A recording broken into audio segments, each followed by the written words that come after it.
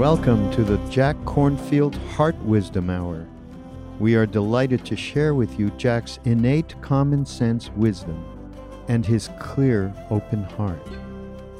If you are interested in supporting Jack's podcast, go to BeHereNowNetwork.com/Jack. I thought that it might be good to do something very simple and basic tonight to kind of ground some of all the other things that are coming and going through Monday night class. Back to basics.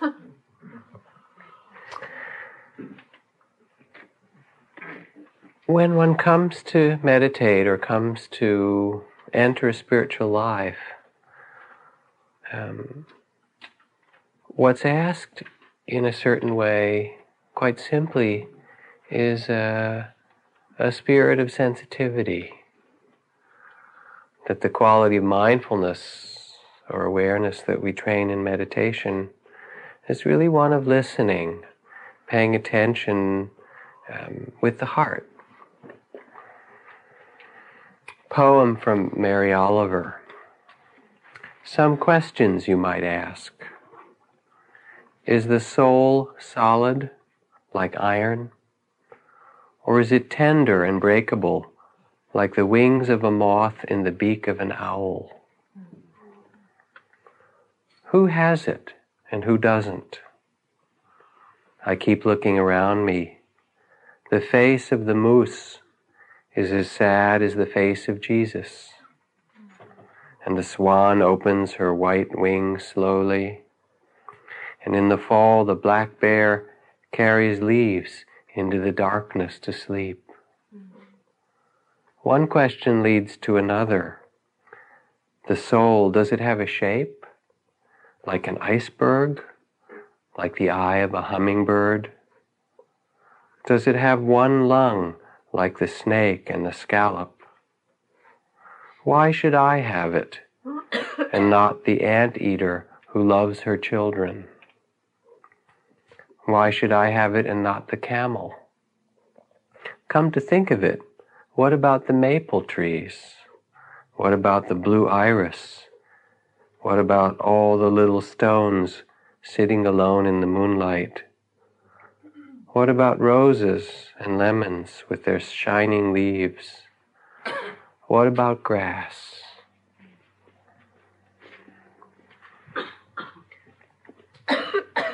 So there comes a kind of sensitivity or listening to some mystery that we're born into. And in that way, spiritual practice is not about a whole set of beliefs, but what we can know, hearing the cry of the raven or the crow, sitting with ourselves in meditation. There's a story I've told on and off over the years. Some of you may have heard. Some of you who've come regularly may have heard a number of these stories tonight, so what can you do? I plead for beginner's mind.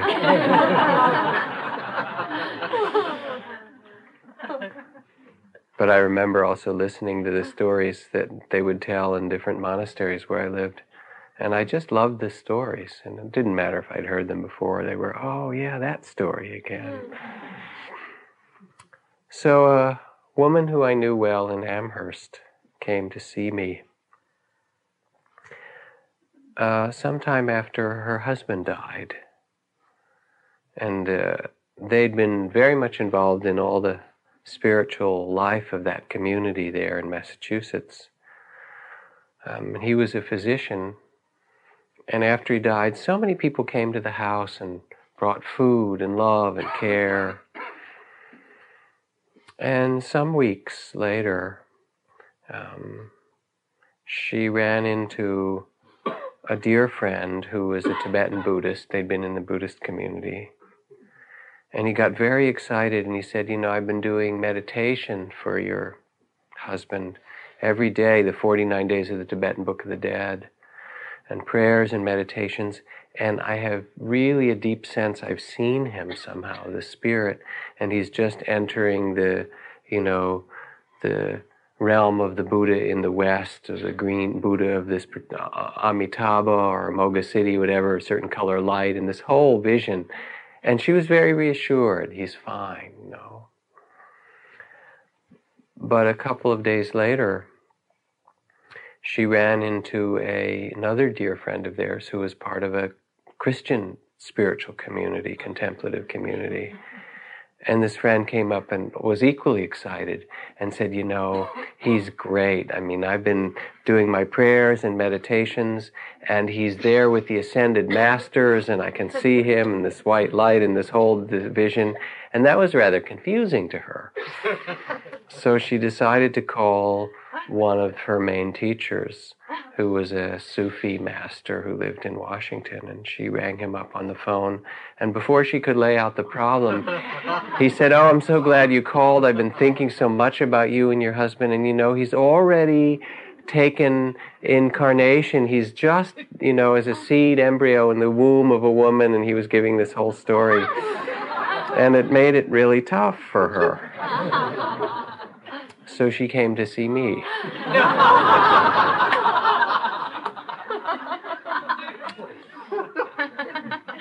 And I listened to it all. And after I listened, I said, you know, there are so many stories that we may have about this mystery of life that we place on top of it, that it's terribly confusing. I said, and if you put the stories aside of what happens to him when he dies or to you when you die, because that is also confusing to you, and if instead you sit still and you listen inside to what you know most deeply in yourself, independent of all the rest of that, what would that be? What is it that you know? These are, in a way, very confusing times. The war that's happening is confusing, painful. The violence in the society, things seem to be developing on one hand, and yet on the other hand, they also seem to be developing more greed and hatred and delusion on the other hand. And even in the spiritual realm, you go into a good Western bookstore, a spiritual bookstore, and there's the wisdom of the ages, you know, the alchemical texts are on this wall, and the ancient Egyptian things are there, and over there is, you know, the Taoist section. And it's kind of remarkable that we have available at least the writings of all these wisdom traditions. And it's not just the traditions, but there's the drums and the tapes, the shamans and the chakra systems and the Enneagram and the tales of the Hasidism, you know, and the Buddhist, the Tibetan and the Zen and the Vipassana and the Pure Land and the Dzogchen and Advaita, and what to believe. It's confusing. A fool went to the rabbi and said, I know I'm a fool, Rabbi, but I don't know what to do about it. Please advise me what to do. Oh, my son, exclaimed the rabbi in a complimentary way, if you know you're a fool, then surely you're not completely a fool. Then why does everyone say I'm a fool, complained the man. The rabbi regarded him thoughtfully a moment. If you yourself don't understand that you're a fool, he chided him, but only listen to what people say, then surely you are a fool indeed. So it's hard to know what to believe, isn't it? I have this little button that I was out shopping for CDs with my teenage daughter at the record store. She said, here's a button for you, Dad. And it says on it, I reincarnated for this.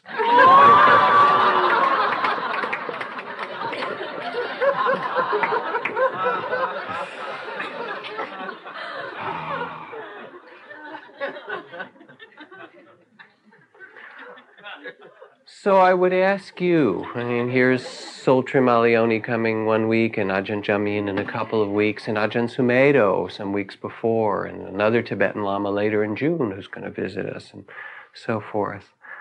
As I asked this woman, what is it that we actually know, that we really know ourselves, so that even if the Buddha or Jesus or the Dalai Lama or your own mother said no,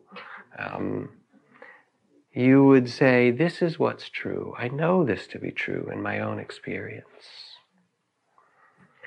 And usually it's only a few things, very basic things.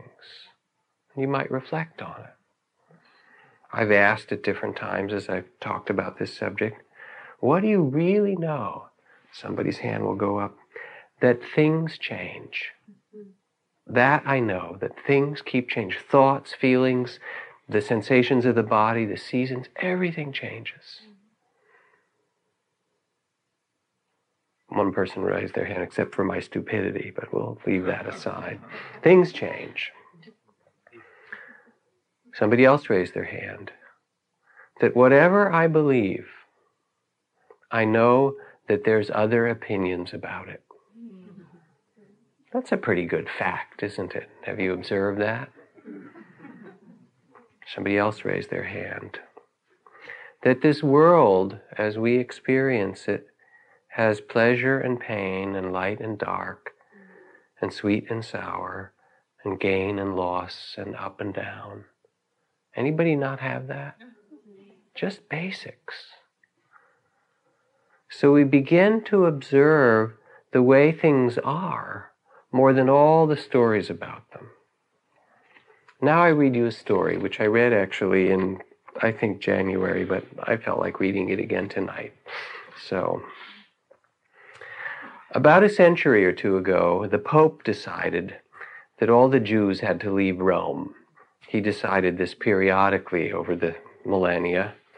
And naturally, there was a big uproar from the Jewish community. So the Pope made a deal, because they came and complained a great deal. We've got to do something about this.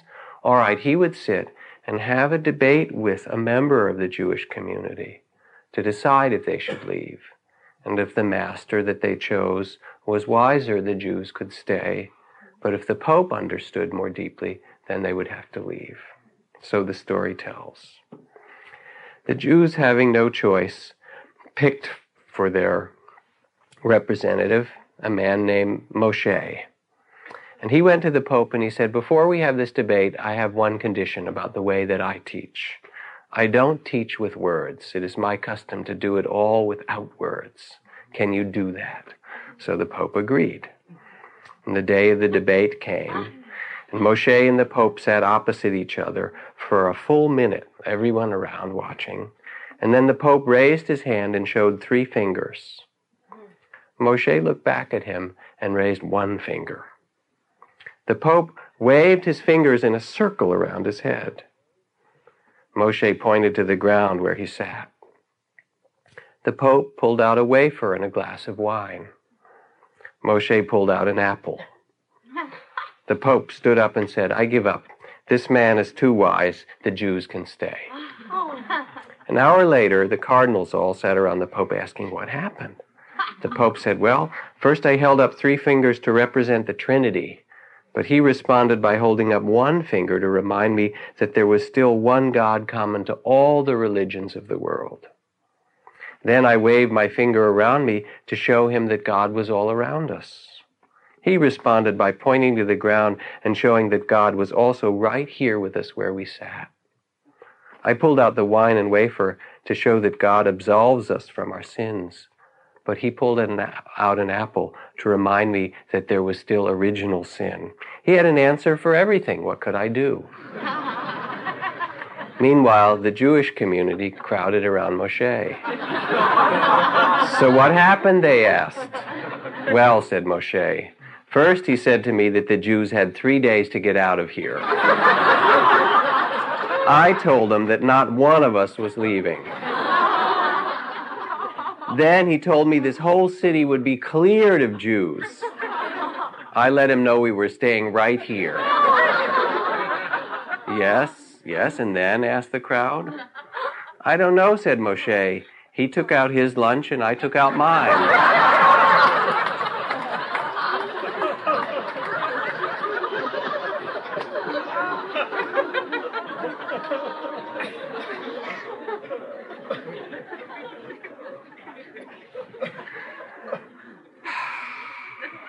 So, the few things we know. Whatever I believe, there's some other story about it, right? And that things change, and that life is pleasure and pain and joy and sorrow and up and down and gain and loss. And how do we know them? We know them, the suchness of things, the truth of things, by a simple and direct experience, a direct observation, by our awareness itself, and by trusting this repeated direct experience. Once a great man sat under the tree of enlightenment, wrote Zen Master Sansanim, saw the morning star and became awakened. He absolutely believed his eyes, his ears, his nose, his tongue, his body, his mind. The sky is blue, the earth is brown, things are as they are. And when he saw things clearly, he became enlightened. I would suggest that knowing just these few things may be enough. Certainly will save a lot of study on your part. To know them and live by the things that we know is to rest in what my teacher Ajahn Chah called the one who knows inside. To discover that place that knows in us, the trusting heart that has found what is so in every moment. Things change. They can't be grasped. In every moment there is light and dark and up and down, gain and loss. Whatever view we have, it's but a fleeting opinion. There'll be another. To rest in the one who knows, to find that trust in our direct experience. Once upon a time, a young girl who lived near the edge of a forest and loved to wander there became lost. It grew dark, and the little girl didn't return home, and her parents became very worried. They began calling for the little girl, searching all over. Grew darker. They called the neighbors, got everyone to help. Meanwhile, the girl wandered about in the forest, became anxious and worried because it was dark and couldn't find her way home, tried one path and another and became tired, and finally came to a clearing and lay down by a big rock and fell asleep. Her parents were frantic. They scoured the forest. The neighbors called and called the girl's name, no avail. Some of the searchers left, and the parents became discouraged, but they searched throughout the whole night and the next day. And sometime in that afternoon, the father came to the clearing where the girl had laid down to sleep. And he saw his little girl, and he ran toward her, yelling and making a great noise, which awoke her because she had fallen asleep again. And the girl saw her father, and with a great shout of joy, she exclaimed, "Daddy, I found you."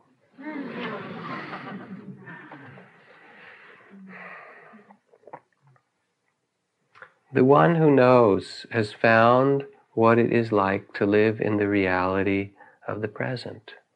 And it's very, very simple.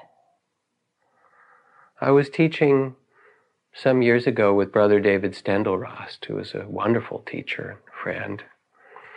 And during this Buddhist-Christian dialogue, or whatever it was called, he asked this whole crowd of people, he said, by what authority is it that Jesus teaches what he does? Interesting question. Is it by the authority of his Father in heaven, or by the authority of the years of being a rabbi and all the training or whatever? People had all their imaginations and their stories about it. And he said, if you read by what authority Jesus speaks of the world, the most common phrase he uses is, "Who among us does not know?" And then he uses an image of the lilies of the field, or the mustard seed, or the parable of yeast, or who among us will cast the first stone who has not sinned. And the authority by which Jesus teaches is that authority of wisdom or understanding that is there inherently into everyone to whom he speaks. In the Buddha's teaching, it's very much the same in its essence. There are only a few basics that get repeated over and over. The teaching of impermanence, That if we understand this and put our lives in harmony with the truth of change, we find freedom. And that if we try to grasp what changes inevitably, we will suffer. So he teaches the Four Noble Truths, that there is suffering in life, and that the cause of the unnecessary suffering of human beings is grasping, and that there is a freedom, a joy, a release when we let go. Really simple. If there's grasping, there's suffering. My teacher Ajahn Chah used to wander around and ask people, "Are you suffering?" And if you said no, he'd say, "Great, have a good day." And if you said yes, he said, "Oh, must be grasping today, And then he'd wander off. It's that simple. As my good friend Lou Richmond, who wrote a fine book on work and kind of right livelihood in a spiritual way recently, he said, "You are the CEO of your inner life," right? There are things that we have minimal control over, and that's particularly other people, in case you haven't noticed, and the changing events of the world. Although one can certainly contribute either to injustice or, racism or the terrible things of society, or you contribute to good things. But we don't have a lot of control over it. And then there's something where we have a great deal to tend to, and that is the state of our own heart and our mind. And so this is what the Buddha was teaching, to distinguish what there is that we have minimal control over, and that's impermanent and can't be grasped, and the more you try and make somebody different, the more you'll suffer. It's very simple.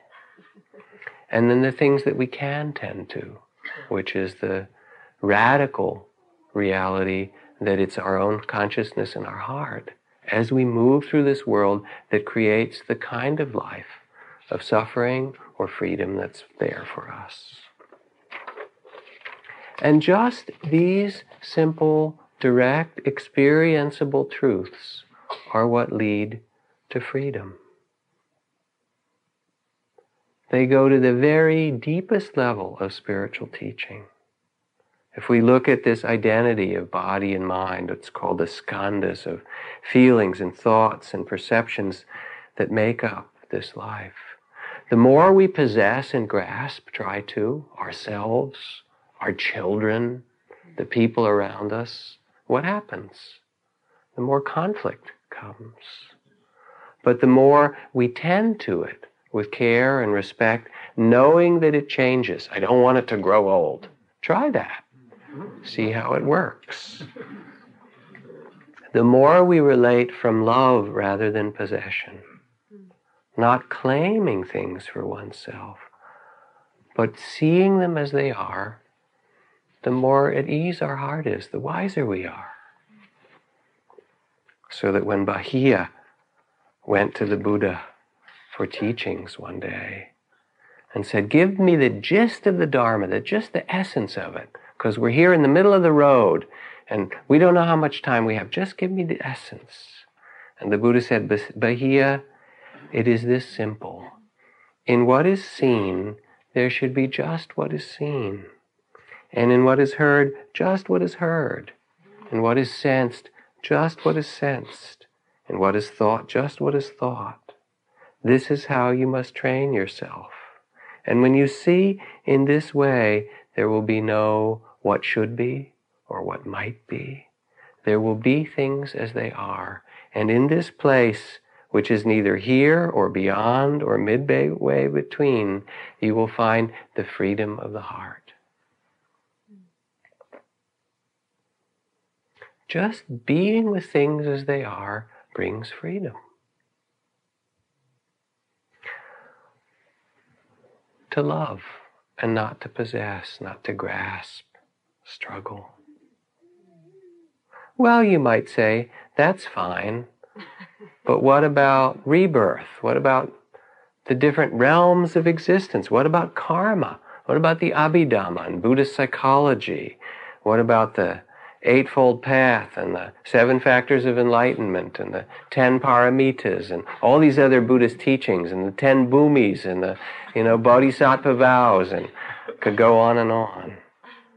I mean, isn't there a place for all that stuff?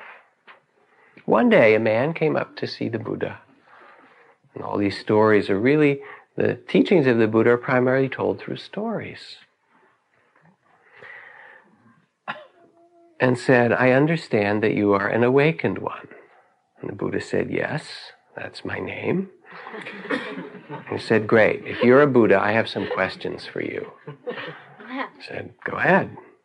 He said, since you're a Buddha, I want to know what happens when you die.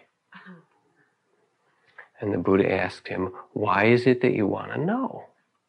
And the man said, because if I know what happens when I die, then I'll know how I should live my life. The Buddha asked him further, because the Buddha very often didn't answer people's questions. He got them to look and find the one who knows in themselves. He said, let me ask you some questions. He said, suppose I were to tell you that there are many lives, which was the tradition in India, and that one life led to another, so forth. If I gave you that answer, then how would you want to live? And the man reflected about it. And he said, well, I would want to be kind to other people because it would feel good in this life, but also it would sow the seeds of people's kindness toward me in future lives. And I'd want to be generous because, again, there's a great joy in that generosity. And it would sow the seeds of abundance in the future lives. And I would want to speak and act with integrity because that virtue now would make my life clear and happy, and it would be the seeds for awakening in the future. And the Buddha said, just so, my friend. Now suppose I were to tell you that there is only one life, that this is the show, this is it. How then would you live? The man sat and reflected, and he said, I'd want to be very generous because you can't take it with you, so you might as well enjoy the generosity of giving it away now. And I would certainly want to be compassionate because I wouldn't see people again, loving each time. And I'd want to have integrity and virtue because this is all I have, is my own dignity and worth in this life. And he answered in the same way. And the Buddha said, just so, my friend, and wouldn't reply about what happens when you die. That simple. All the teachings are directed back to living in the reality of the present and discovering what the Buddha called the sure heart's release, the possibility that even in conflict, even in illness, even in all the turns that life brings to us, that we can be free, that our hearts can be filled with compassion, that we can find ease and peace and compassion and bring it into the world.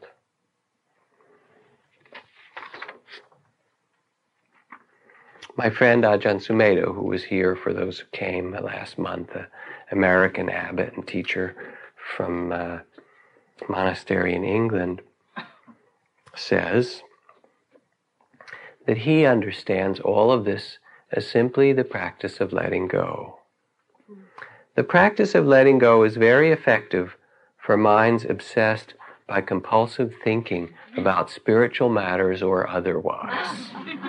You simplify your meditation down to just 2 words, let go, rather than trying to develop this practice and then develop that and achieve this and go into that and understand this and read the sutras and study Abhidharma and learn Sanskrit and Pali and Madhyamaka and Prajnaparamita and get ordinations in Hinayana, Mahayana and Vajrayana and write books and become a world-renowned authority on Buddhism. Instead of becoming the world's expert on Buddhism and being invited to great international Buddhist conferences, just let go, let go. I did nothing but this in my practice for years. Every time I tried to figure things out, make them a certain way, I'd say, let go, until that desire would fade away. So I'm making it very simple for you to save you from getting caught in incredible amounts of suffering. There's nothing more sorrowful than having to attend international Buddhist conferences. Some of you might have the desire to become the Buddha of the age, Maitreya, radiating love throughout the world, but instead I suggest just being an earthworm, letting go of the desire to radiate love throughout the world. Just be an earthworm who knows only 2 words: let go, let go, let go. You see, ours is called the lesser vehicle, the Hinayana, so we have only these simple, poverty-stricken practices.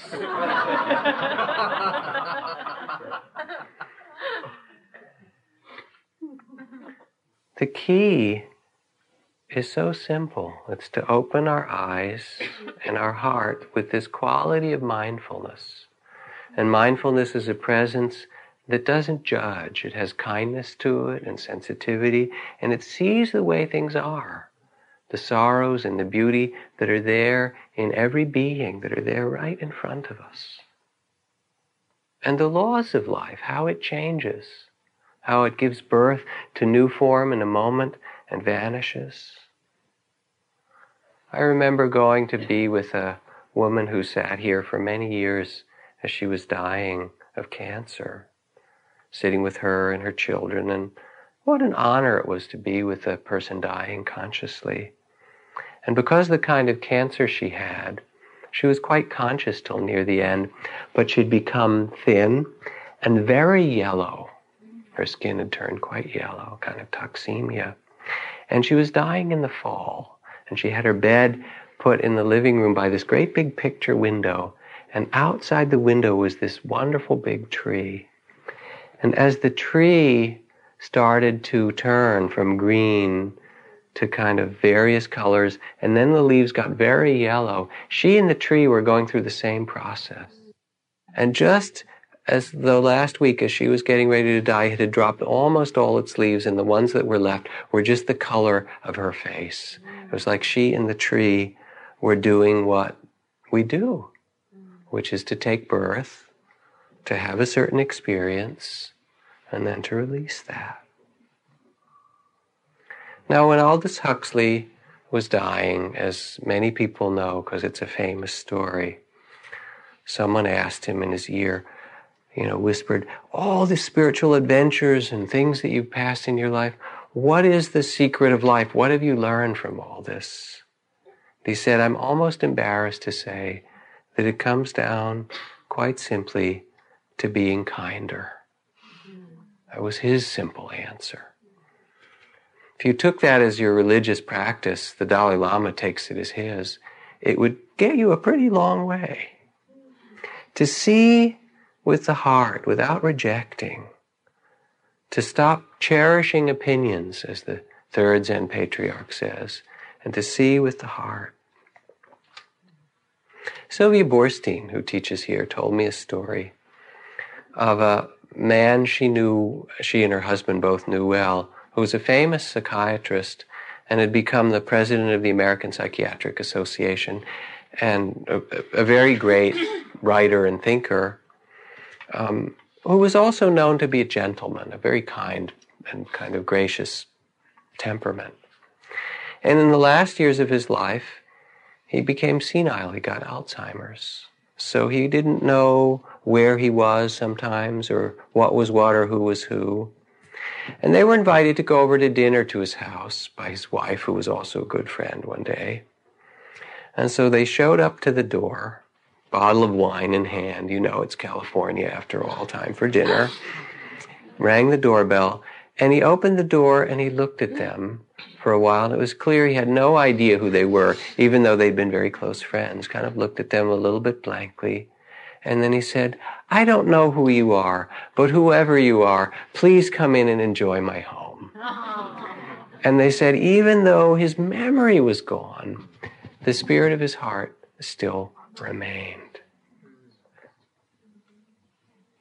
If we are to transform ourselves, it is on this level that the transformation takes place. What is it in our meditation practice or in our life that is unacceptable, that comes and knocks on the door and says, here I am, and you say no, and you shut the door? You don't say, I welcome you into my home. I don't want to see that. I don't want to deal with this, with the grief that we carry from the past, or the unfinished business, or the pain in our bodies. can we sit and open to it? Can we practice in our meditation that art that will get us through life wisely, of seeing what is so? Doesn't mean you have to follow it or do what it tells you. That would be a real mistake. But to bow to it and say, yes, this is true when it's true. Things are the way they are.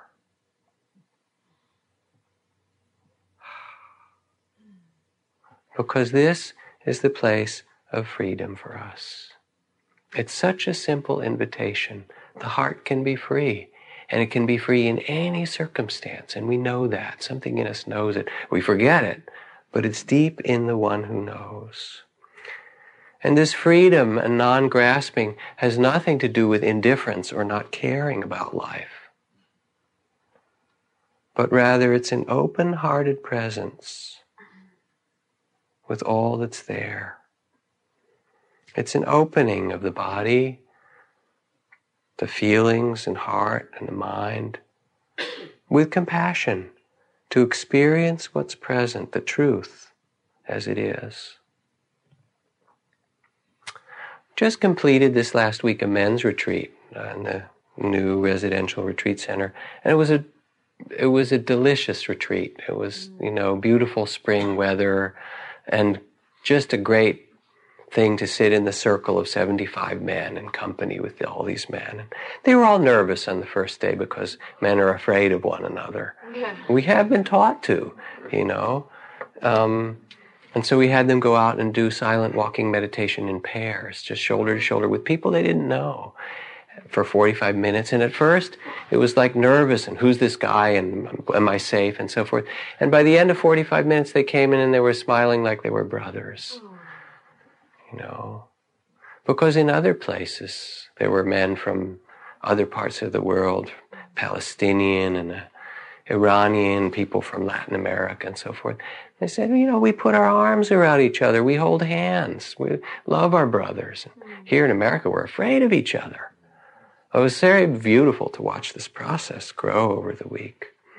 And then we had counsel, and the men would sit together and speak of their struggles, basically, because nobody told them how to be a man, except on TV, things like that. John Wayne, you know how it goes. And they knew something wasn't right with that, or in the army. But it was like one man who sat there in the circle and listened to men telling of their struggles and their hopes. And we had a night where people just talked about their sons and their fathers. Very moving. And he began to weep, and he said, my father was a military officer. I was in the army for a while too. And he was really tough and somewhat abusive. He would push me up against the wall, and hit me. And he said, and the one thing I never gave my father, I would not let him see me cry. And so he said, at one point, he was sitting in the circle and listening to these men tell their stories. And he looked around and tears came into his eyes. And he said, so this is the first time in more than 40 years that I have wept. Just to sit with what's true, to let one's heart open, and one's body open, and one's mind open. We can do that. There's a vulnerability to it, but there's also a tremendous grace and a kind of strength in it. Because the real vulnerability is not our rigidity. That's where we get in trouble. It's the vulnerability of the bamboo that moves. It's the grasses in the stream.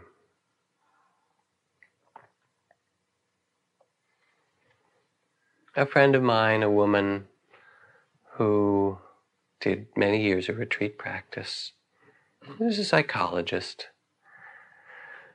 And she had a terrible background of abuse, sexual abuse in her childhood. And now she does this amazing work. She works with groups of perpetrators. She said it was really frightening for her to do this at first, really scary as you can imagine. But she did it for a year or so, working with groups of men. And she said one day everything turned around for her. She was sitting in this group and hearing these men tell their stories.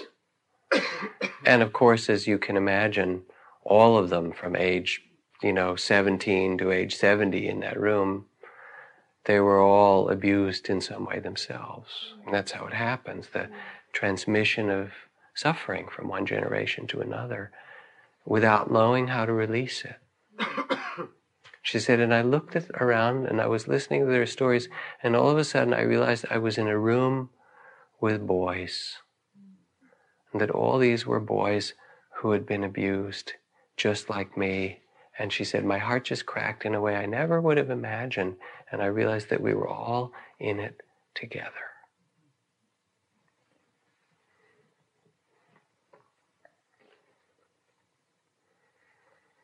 So underneath all these visualizations and amazing practices and the 50 kinds of Buddhist meditations and mantras and things that the teachings of the elders have, that this tradition has, and Zen has, and Vajrayana, and you look at this wonderful tanka over here of one of the figures of compassion, one of the figures of the female form of compassion, who has 1,000 arms and hands and 1,000 eyes, and there are all these realms around her and all these beings.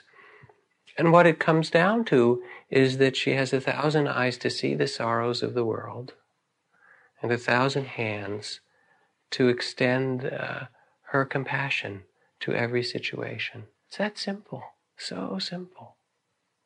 To see, like that woman did in the circle of these men, that she was really in a room full of abused children underneath it all. To see from the heart.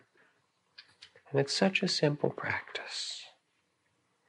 From Zen Master Dogen, truth is perfect and complete in itself. It is not something newly discovered, it has always existed. Truth is not far away, it is ever present. It is not something to be attained, since not one of your steps ever lead you away from where you are. Do not follow the ideas of others, but learn to listen to the voice within your own heart. Your body and mind will become still, and you will realize the unity with all things. To actualize the blessedness of meditation, simply sit with pure intention and open heart and determination. Sit in a comfortable way, hold your body erect. In your meditation, you yourself become the mirror, reflecting the solution of your problems. The human mind has absolute freedom as its true nature. You can attain this freedom intuitively. Do not work for the freedom, but rather allow the practice and the presence itself to lead you to this liberation. There are thousands upon thousands of students who practiced meditation and attained its fruits. Do not doubt the possibilities because of the simplicity of the method. If you cannot find the truth right where you are, where else do you expect to find it? Life is short. No one knows what the next moment will bring. Open your heart and mind while you have the opportunity, and thus you will gain the treasure of presence, of wisdom, and compassion, which you can share in abundance with all those you touch. So simple. It's strange, people look for the mystery in special states, or teachers who can levitate, or some phenomenal kind of inner experience like you get taking psychedelics or something. That must be the mystery.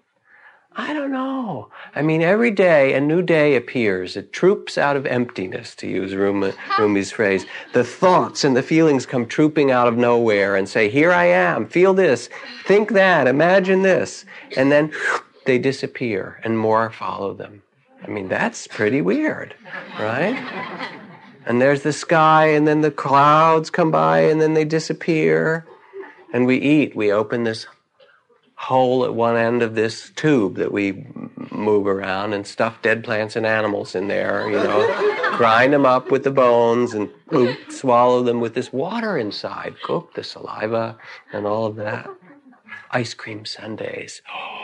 Fresh asparagus. Right. Lamb chops. No. Maybe. Who knows? Oh my God, the poor lamb. Oh, but it tastes so good, right? All this stuff, I mean, it's bizarre being alive. It's really amazing. And you're looking for a miracle, a mystery. It's phenomenal.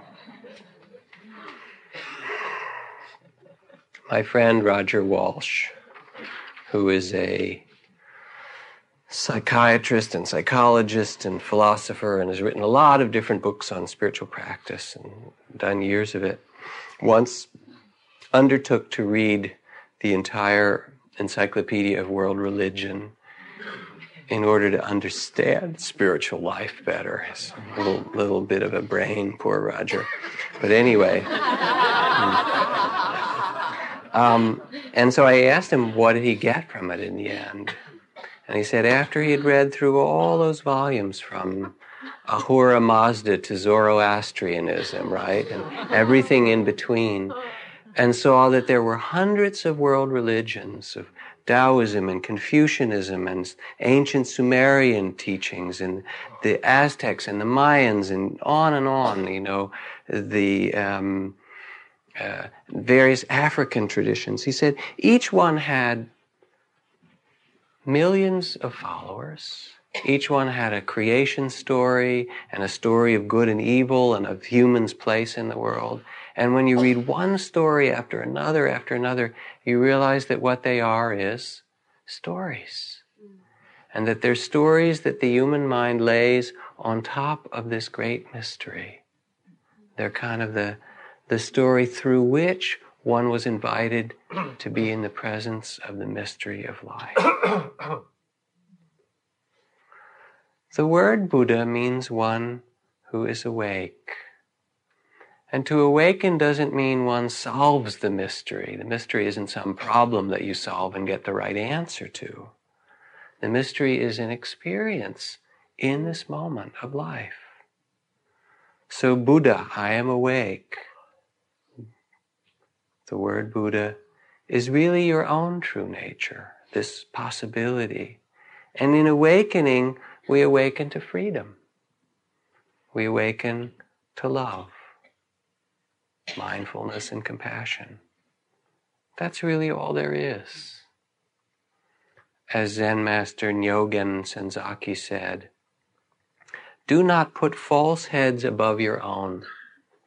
That means, you know, carrying everybody else's ideas instead of yours. Then moment after moment, watch your steps closely. That is all there is to Zen. No new ideas, be with the suchness of things, and be in their presence. So it's not about self-improvement. Oh, I've been coming to Spirit Rock for 6 months and I'm not improved from when I started. You know, I mean, you might want to try self-improvement. You do better at the gym, I think, than here. You know.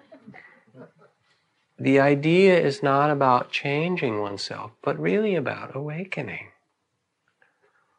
It's very simple, but not so easy, because we forget. Suzuki Roshi speaks about it. He says, after you've practiced for a while, you realize that it's not possible to make rapid, extraordinary progress. Even though you try hard, the progress you make is little by little. It's not like going out in a shower in which you know you're getting wet. In the fog, you do not know you're getting wet, but as you keep walking, you get wet little by little. If your mind has ideas of progress, you may say, oh, this pace is terrible. I keep getting lost. But actually it's not. For when you get wet in a fog, it is difficult to dry yourself. So there's no need to worry about progress. You cannot do it all of a sudden, but by repeating it over and over, by being present over and over, you master the way of freedom. In fact, it's best to say we do not even expect to make progress. Just to be sincere and present in each moment is enough. That simple. And you know, there's a grace, a directness, a simplicity when one is with great teachers. Remember, my teacher Ajahn Chah used to say, when you do good, the results are good.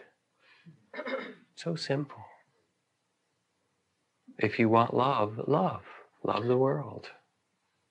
So simple. Somebody asked a teacher, is there anything I can do to make myself enlightened? The teacher replied, as little as you can do to make the sun return. Then what's the use of all this hard spiritual practice in meditation? The teacher answered, to make sure you're not asleep when the sun rises.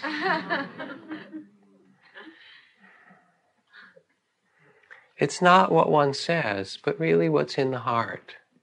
Chuang Tzu said that a dog is not a good dog because he's a good barker, nor is a teacher a good teacher by what they say, right? It's really what's there and how deeply we're able to listen, how much we're able to take the gift of our own life in our own way and bring it alive.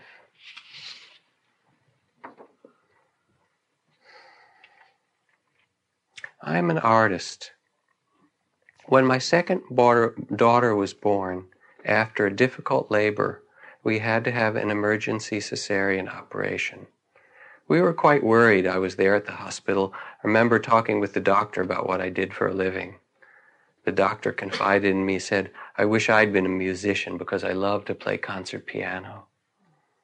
Later, after my wife had the delivery, the doctor came out with the good news that my wife was fine and I had a healthy, brand new baby girl.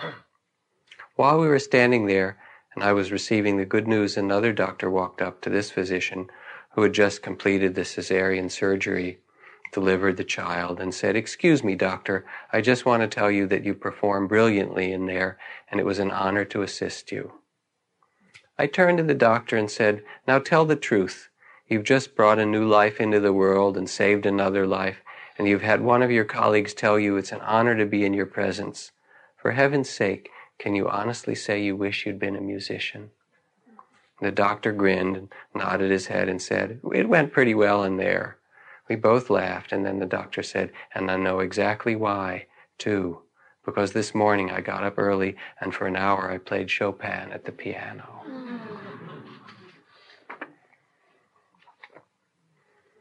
It's really an honor to live with the sensitivity that is your birthright. It's a responsibility and it's difficult because it makes us vulnerable when we feel things. And we see things that need to be tended to. And we need to respond if our heart is open. But we can do it. The capacity of the heart is vast enough to hold the whole wide world. And the invitation of spiritual practice is to trust that, to know that we can live in that simple reality and love and be present. And from that find our freedom.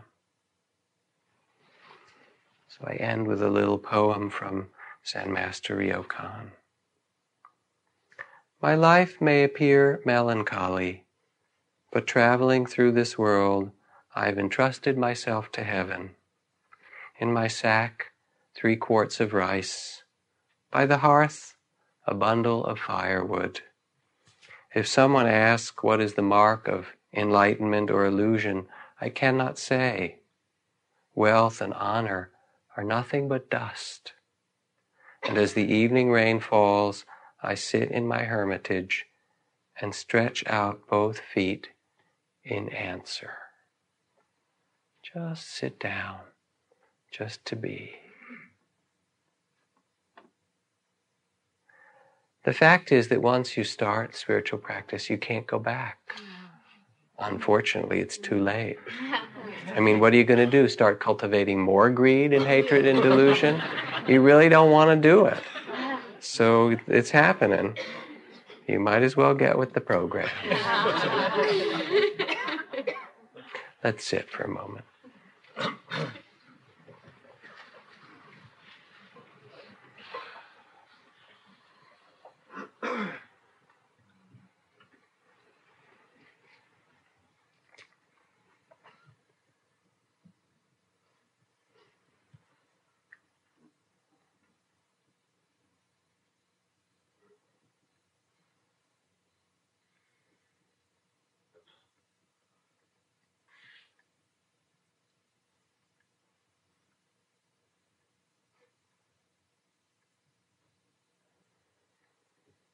And a question for you to reflect on as you sit.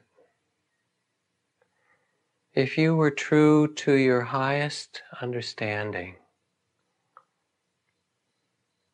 true to your heart's deepest values, what would that ask of you at this time in your life? If you let yourself look clearly,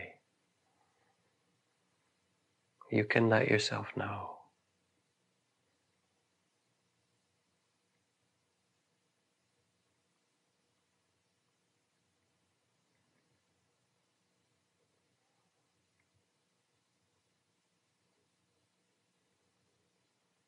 And if you were to be truly free in some difficult area in your life,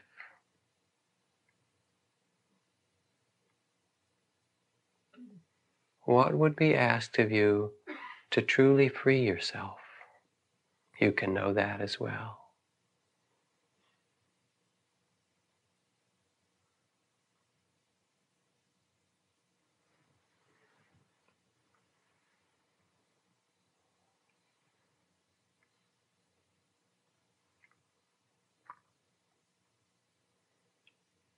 Whatever you see in these reflections, make sure to receive them with a heart of compassion and kindness.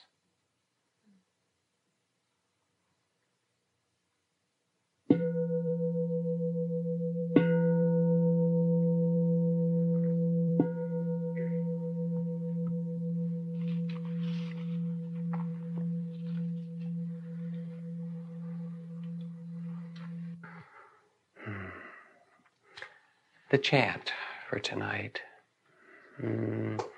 Let's chant Om Mani Padme Hum. Om is the universal sound. Mani Padme means the jewel is in the lotus. The jewel of the mind rests in the lotus of the heart. So what we understand rests, our clear seeing rests in the heart of compassion. And Hum is kind of an exclamation point. So be it.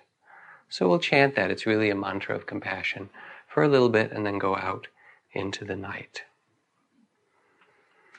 Om Mani Padme Hum.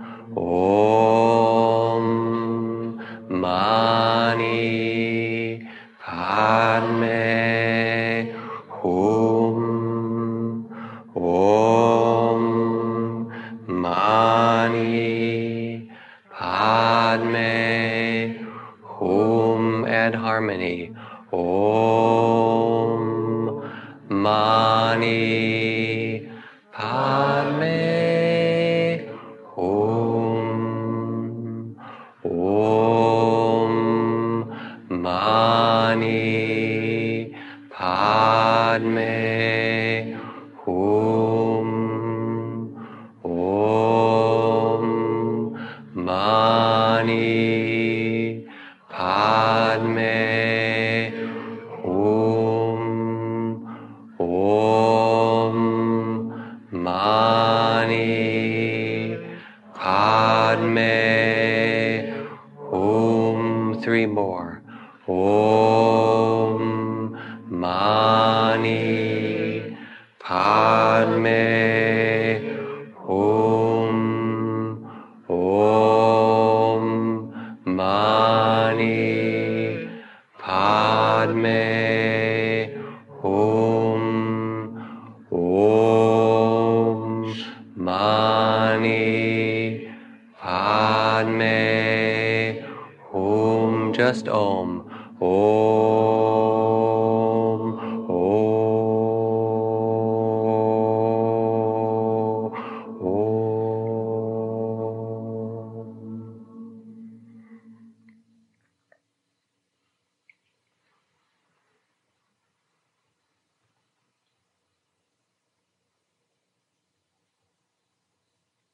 May your week be filled with blessings, your heart be open, and your life simple.